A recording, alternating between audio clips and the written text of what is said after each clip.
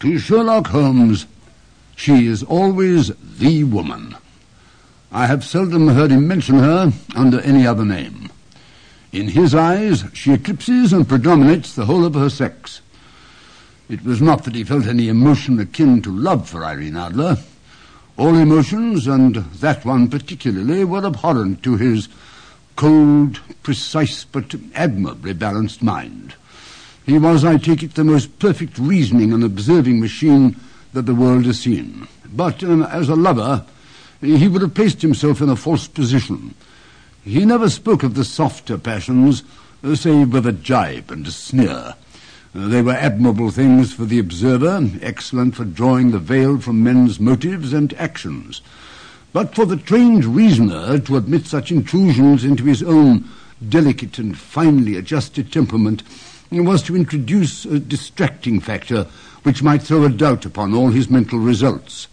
Grit in a sensitive instrument, or a crack in one of his own high-power lenses, would not be more disturbing than a strong emotion in a nature such as his. And yet there was but one woman to him, and that woman was the late Irene Adler, of dubious and questionable memory.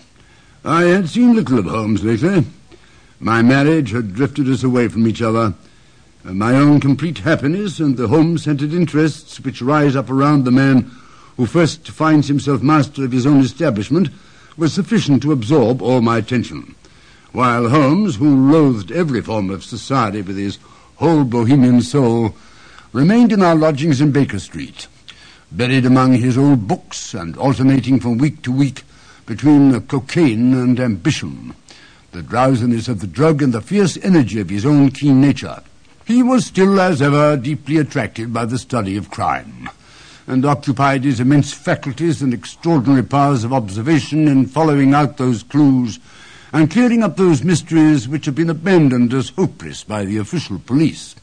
From time to time, I heard some vague account of his doings, of his summons to Odessa in the case of the Trepoff murder, of his clearing up of the singular tragedy of the Atkinson brothers at Trincomalee, and finally of the mission which he had accomplished so delicately and successfully for the reigning family of Holland.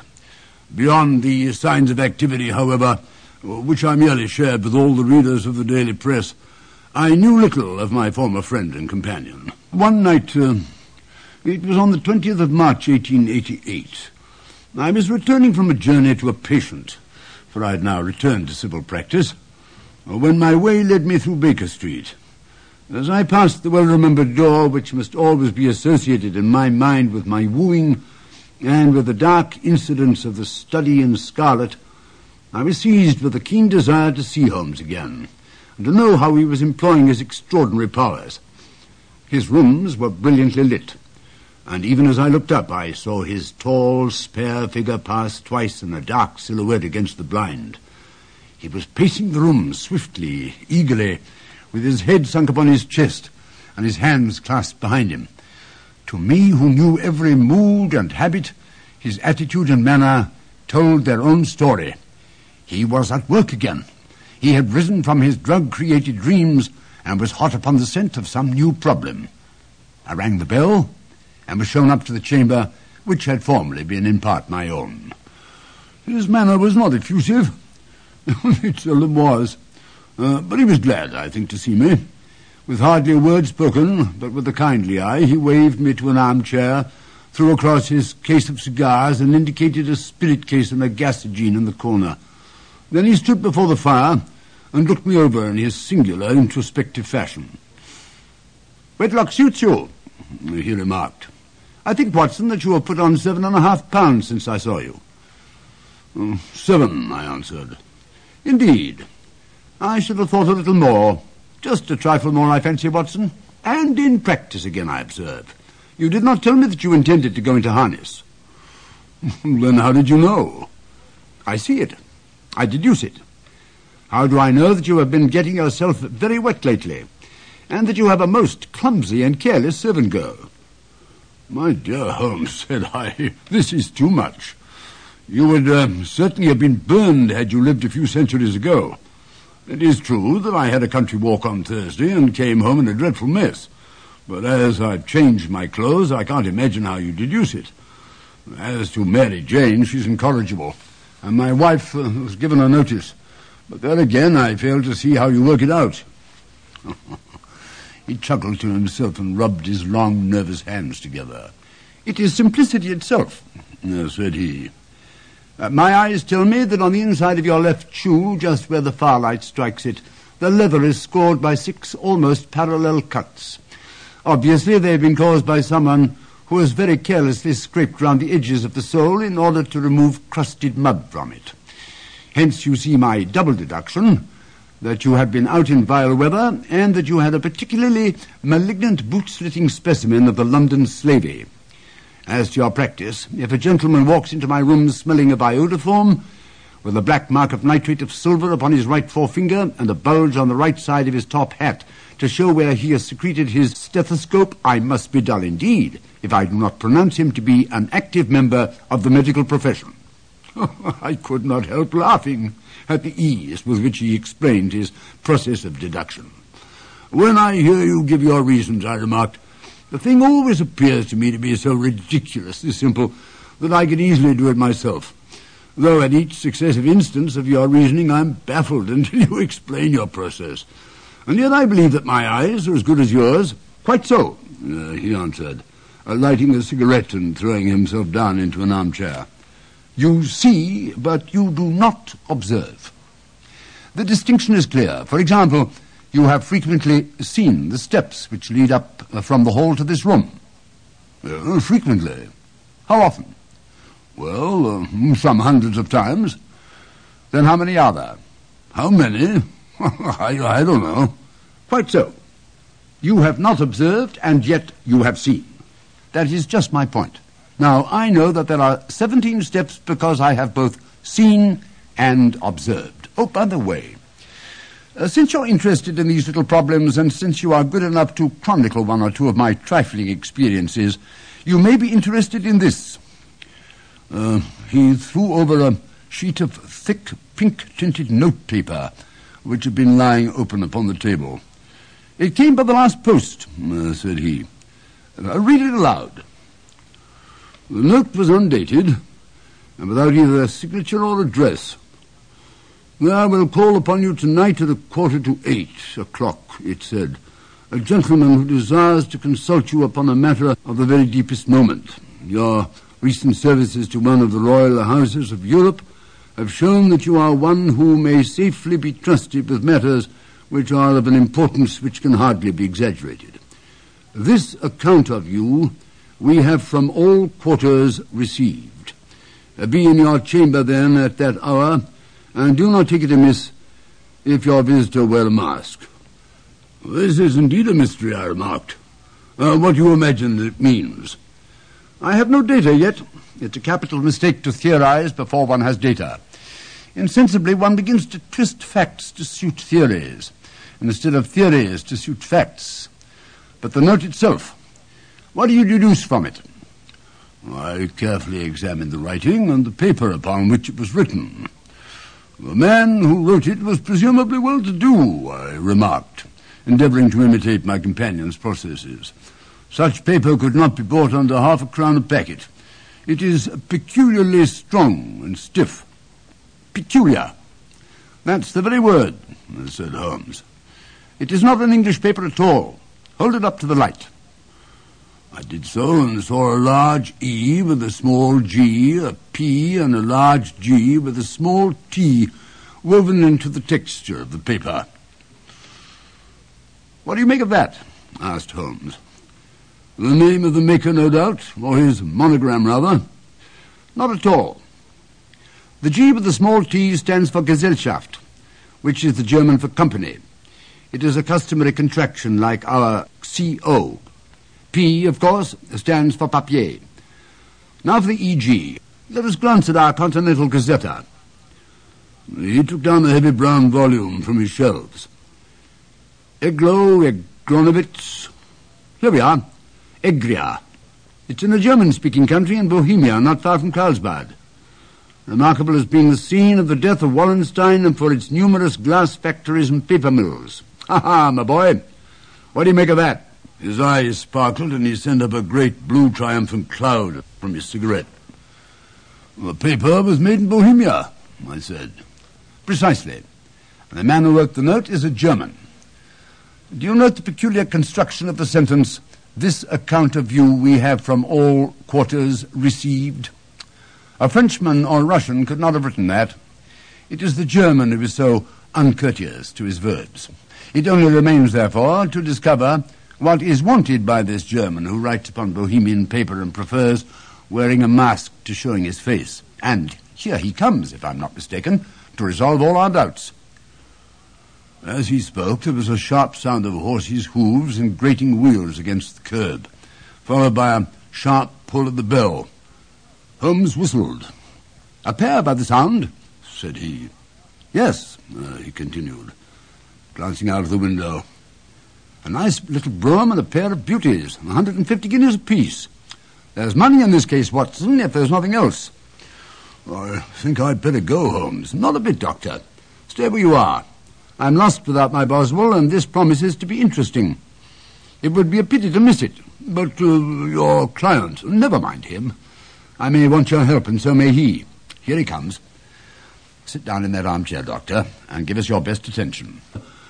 A slow and heavy step, which had been heard upon the stairs and in the passage, paused immediately outside the door. Then there was a loud and authoritative tap. "Come in," said Holmes. A man entered who could hardly have been less than 6 feet 6 inches in height, with the chest and limbs of a Hercules. His dress was rich, with the richness which would, in England, be looked upon as akin to bad taste.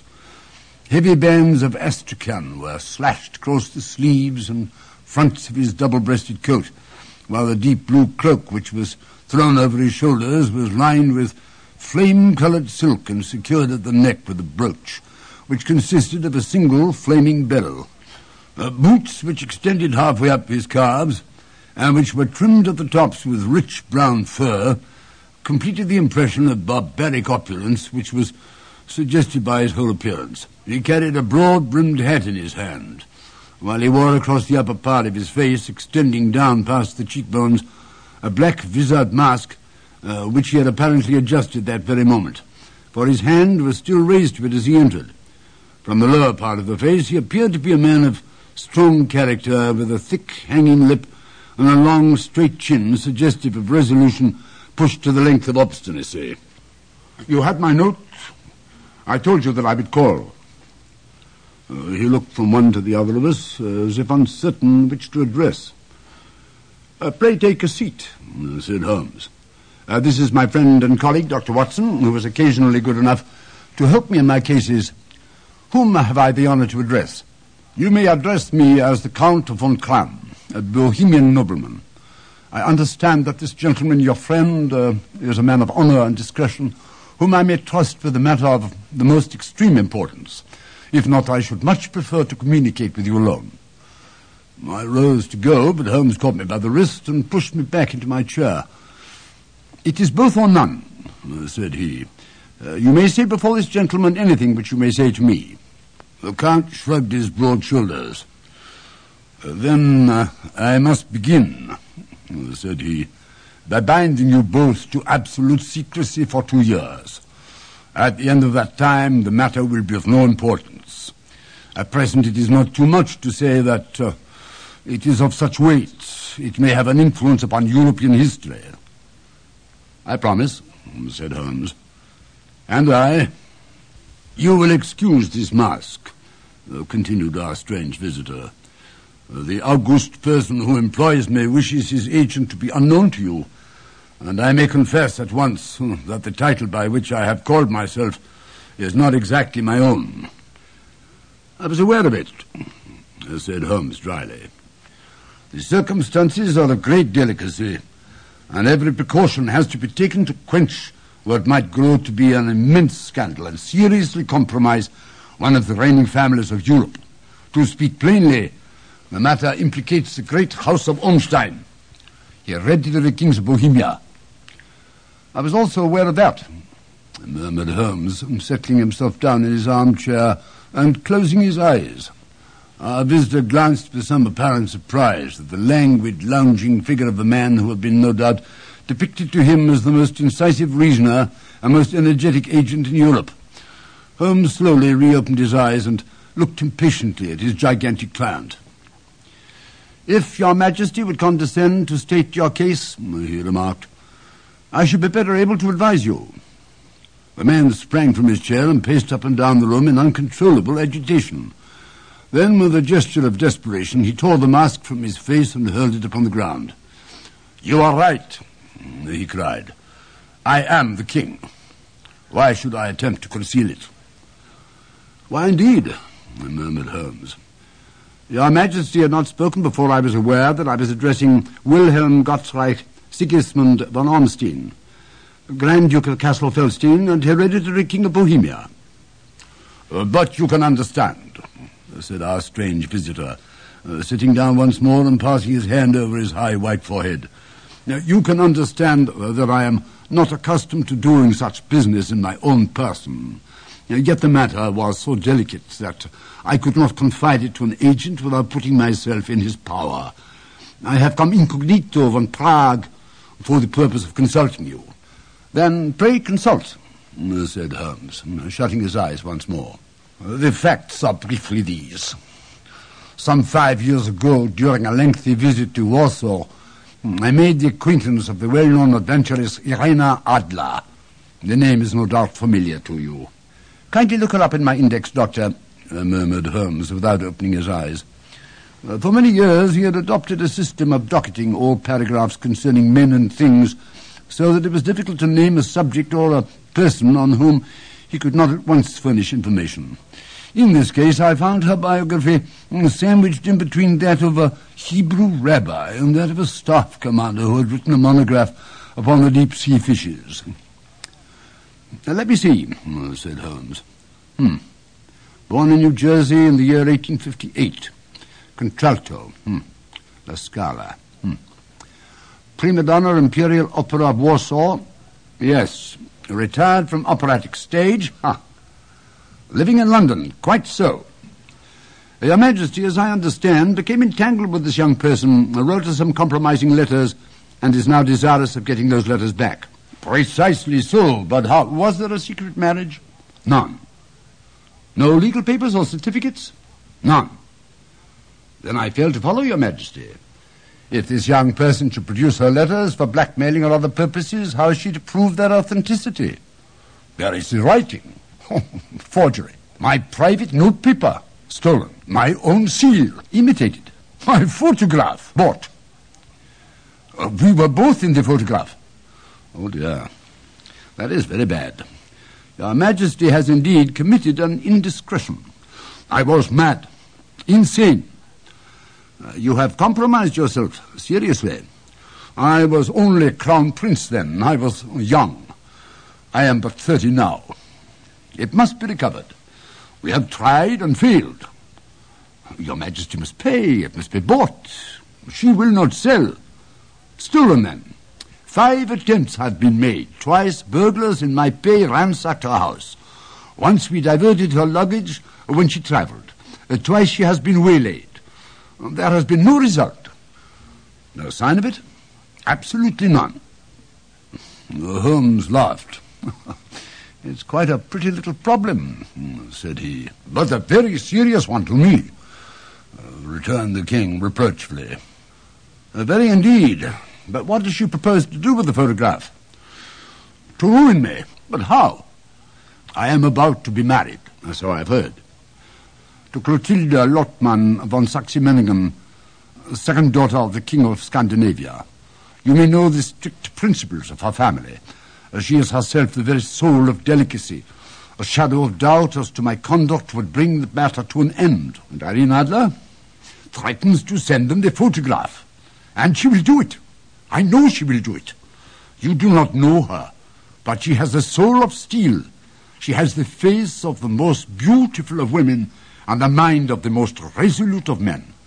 Rather than I should marry another woman, there are no lengths to which she would not go. None. You are sure that she's not sent it yet? I am sure. And why? Because she has said that she would send it on the day when the betrothal was publicly proclaimed. That will be next Monday. Oh, then we have 3 days yet, said Holmes with a yawn. That's very fortunate, as I have 1 or 2 matters of importance to look into just at present. Your Majesty will, of course, stay in London. Certainly. You will find me at the Langham under the name of Count von Kram. Then I shall drop you a line to let you know how we progress. Pray do so. I shall be all anxiety. Then, as to money, you have carte blanche. Absolutely. I tell you, I will give one of the provinces of my kingdom to have that photograph. And for present expenses? The king took a heavy chamois leather bag from under his cloak and laid it on the table. There are £300 in gold and 700 in notes, he said. Holmes scribbled a receipt upon a sheet of his notebook and handed it to him. And Mademoiselle's address, he asked, is Briony Lodge, Serpentine Avenue, St. John's Wood. Holmes took a note of it. One other question, said he. Was the photograph a cabinet? It was. Then good night, Your Majesty, and I trust that we shall soon have some good news for you. And good night, Watson, he added as the wheels of the royal brougham rolled down the street. If you will be good enough to call tomorrow at 3 o'clock, I should like to chat this little matter over with you.